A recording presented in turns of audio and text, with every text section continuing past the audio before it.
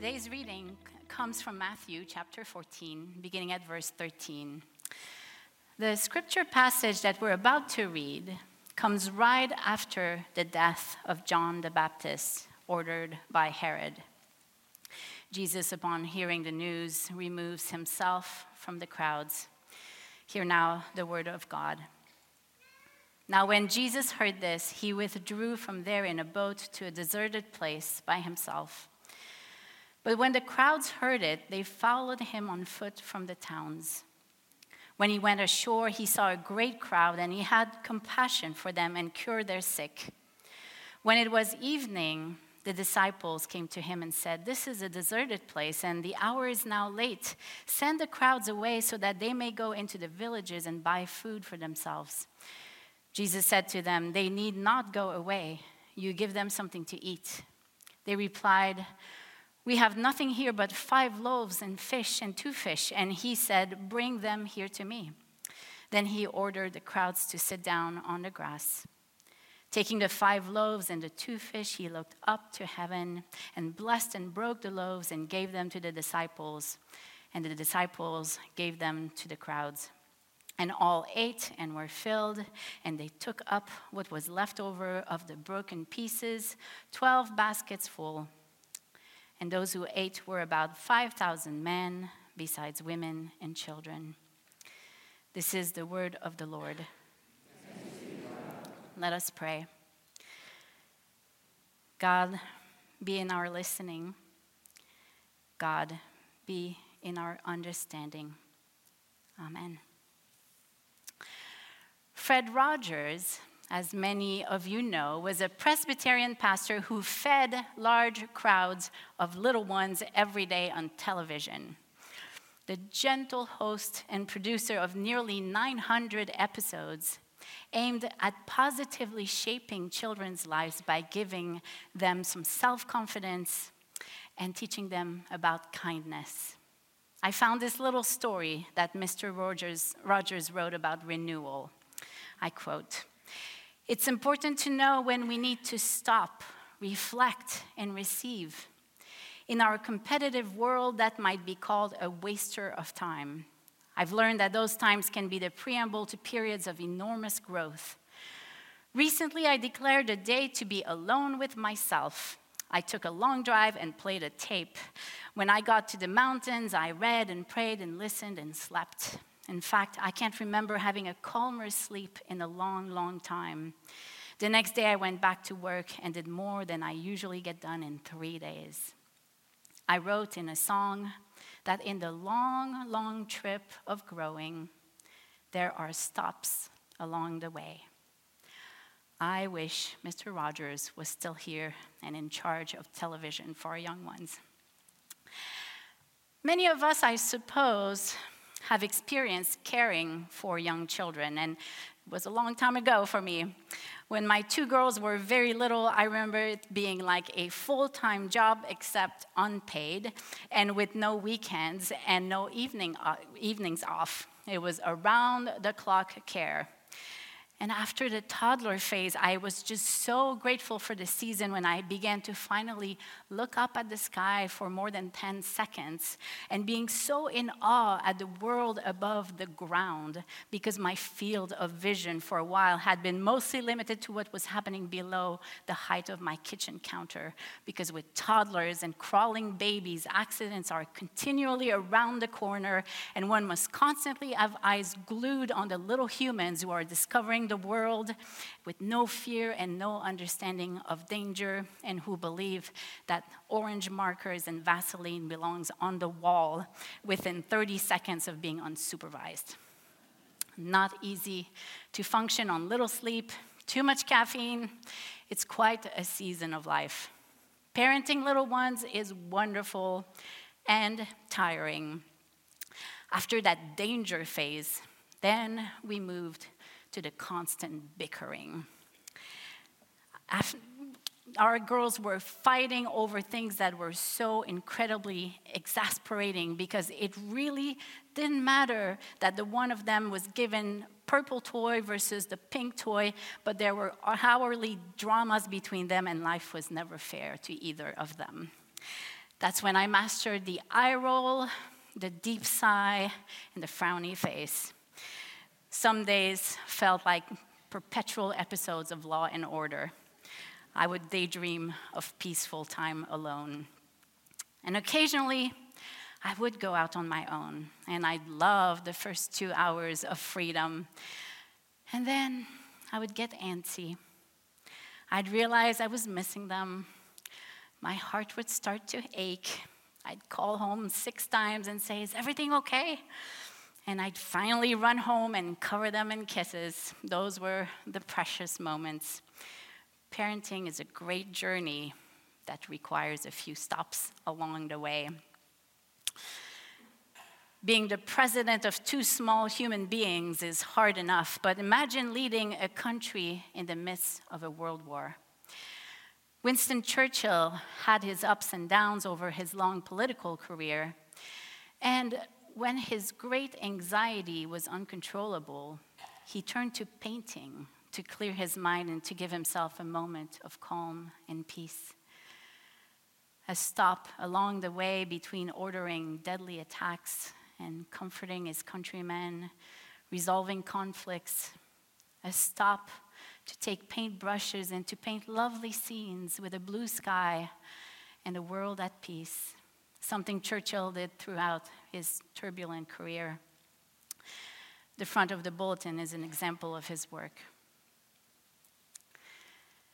2 years ago, inspired by the work of my dear friend, Pastor Alan Rada, I began a class that would become my all-time favorite, called Clinical Pastoral Education. I did my practical hours at a local hospital, and after my 6-month class ended, I stayed there as a volunteer, just giving about 2 short hours a week to visit strangers in need. Over time, the behavioral health department of the hospital has occupied most of my visitation time. There I sit with people who have deep depression and anxiety, who are trying to get out of addiction, who don't think they are worthy. Sometimes they have experienced too many big losses and they just can't cope. These visits quickly shaped my theological beliefs, as I am often asked the big questions, the whys and the where is God in all this? A question that would be impossible to address without a strong faith. When I go visit, I regularly run into this one nurse who seems to have several years of experience under her belt. She's been there a while. I can imagine, and as much as I spend time praying with the patients I meet, for some reason she's often on my mind also. And I spend time reflecting about her and her demanding work. I wonder if she's experiencing compassion fatigue. I wonder if she gets enough stops along the way. Maybe it's because my mom was also an evening shift nurse in the emergency mental health portion of a busy hospital, and I've heard a lot of stories from her. But for some reason, I just think about this woman a lot. The nurse's station sits under fluorescent lights with no access to daylight, except in the patient's room. The environment is sterile. The wall color is calming, but it just doesn't feel like a bright and sunny place that makes one want to run to work every day. I think about her and how it is for her watching new people come in almost daily with anxiety and depression, addiction, sadness, all desperately hoping to find a beam of light in their dark world, hoping for rest from life's challenges, and which are sometimes situational and sometimes caused by poor brain chemistry. These people come in for renewal, for a little stop along the way of a long life. I know this nurse has seen it all, episodes of paranoia, attempts at suicide. She has gotten used to hearing crying coming out of the rooms almost daily. She spends part of her time handing out medication and making sure everyone on the floor is safe and fed. She also sees them improving and going home with new tools. When I arrive there, she is often busy filling out reports on the computer. This is a wonderful place for people to find hope, healing, and relief, but the despair is also very palpable. She perhaps has become numb to the crying and to the panic attacks. And then I wonder how excited she was when she graduated from nursing school. Did she celebrate with her friends and her family when she got this position? Was she beaming with pride at the thought of making a difference in the mental health world? And then I wonder where she is today. She might be perfectly happy, but my sixth sense tells me that she's tired. So I pray for her. I pray that she gets to have many stops in her journey of caring for others, of feeding thousands with her compassion. In the long trip of growing, there are stops along the way. Jesus' miracle in this story is the only one that's been told in all four Gospels, and a story that we all know very well. Anytime information is repeated in the Bible, it gives us the clue that it carries a very significant message. The version as written in Matthew gives fewer details than in some other accounts, but it appears that Jesus has been teaching and healing relentlessly up to that point, always caring for others. I imagine that his battery might have been a bit low. He had been giving, and giving. The news of John the Baptist came to him in the previous verses, and the author of Matthew is sure to include Jesus' need to get away upon hearing this news. Up to now in that book of Matthew, Jesus had not gone away by himself often, except from his time in the wilderness. So we can only imagine his profound grief and possibly even the reminder that suffering was waiting for him as well. So Jesus withdrew to a deserted place.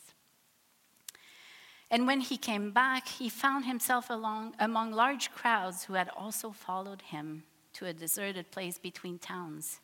The deserted place was filled with people who were hungry for his teaching, hungry for his healing powers, hungry for his presence. The deserted place is mentioned twice in this short passage. And again, repetition matters. It was the disciples that got the bread and the fish, and it was them who distributed it. They were important participants in the miracle. Jesus' community mattered. He did not do it alone. From his refueled soul, he fueled large crowds through the hands of his disciples. Some of you know too well the demands of caring for your loved one. Accompanying a spouse or parent through a long disease requires resilience, patience, and infinite love. Such was the case with a woman I will call Susan, who had been watching her husband of 62 years battling terminal cancer for the last 6 months. She knew that his days were counted. She just did not know how many were left. It could take a long time or go downhill quickly. Susan and Bob had always been very close and had raised 3 beautiful children who were scattered across the country, living busy lives. Susan was determined to make each day count. She cooked a lot, always trying to offer Bob his favorite meals, even when he could barely eat. She stopped seeing her friends, dropped out of her volunteer activities, and focused her life on Bob and his appointments. The cancer affected Bob in an unexpected way. The gentle, kind, and soft-spoken man was increasingly angry and unhappy. He did not receive very well his wife's loving care. Susan knew that he was uncomfortable and anxious, but it was hard on her. She had a hard time seeing her loving husband of so long slowly become like a stranger. She kept doing what she had to do, but darkness began to surround her. She felt lonely and defeated. She had imagined this journey a million times, picturing herself loving him gently through the end. And yet someday she had a hard time feeling affection for the gruff man that she barely recognized. She felt like she had been hired as home care help. Imagine her surprise one day when 3 of her closest friends rang the doorbell and told her that they were taking her away for the day. "I can't leave Bob alone," she said, thanking them for the kind thought. "No worries," they said. "Mary's here too." Out came Mary, the 4th friend, a retired nurse, ready to take care of Bob and his needs. And on that day, Susan smiled and laughed as she walked around town and ate with her friends. And Bob talked nonstop to Mary about his incredible hero and wife, Susan.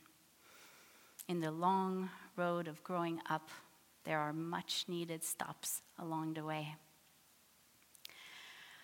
Our Lord Jesus cared so much for the people around him. His miraculous acts came from a place of compassion. He healed the crowds first, then he fed them. We read in Matthew 9:36 that when Jesus saw the crowds, he had compassion for them because they were harassed and helpless, like sheep without a shepherd. He taught his disciples to trust that God would always provide. These stops in the deserted places allow for renewal, for refilling of the cup, for reflection, for perspective. When compassion runs low, there is a deserted place somewhere for each one of us to withdraw to. Our greatest teacher of all time has taught us to do so. Our friend and Pastor Lori has gone to her deserted place, and thanks to our generous session, because they believe in the importance of renewal. And upon her return, she will be offering us a great big feast, just as Jesus taught her to do. Jesus saves us from hunger, and we know he will always provide. By feeding the 5,000 through the hands of the disciples, he has taught us to participate in the big and small miracles of life, those that take compassion, those that feed others.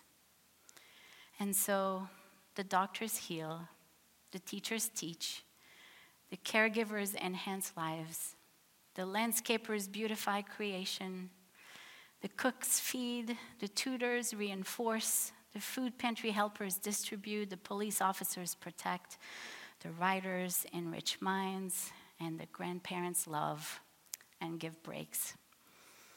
We're all disciples in the hands of the great provider and healer, as well as a part of the crowd in this long journey of growing, as we receive our own daily dose of big and small miracles. The great shepherd leadeth me beside the still waters. He restoreth my soul.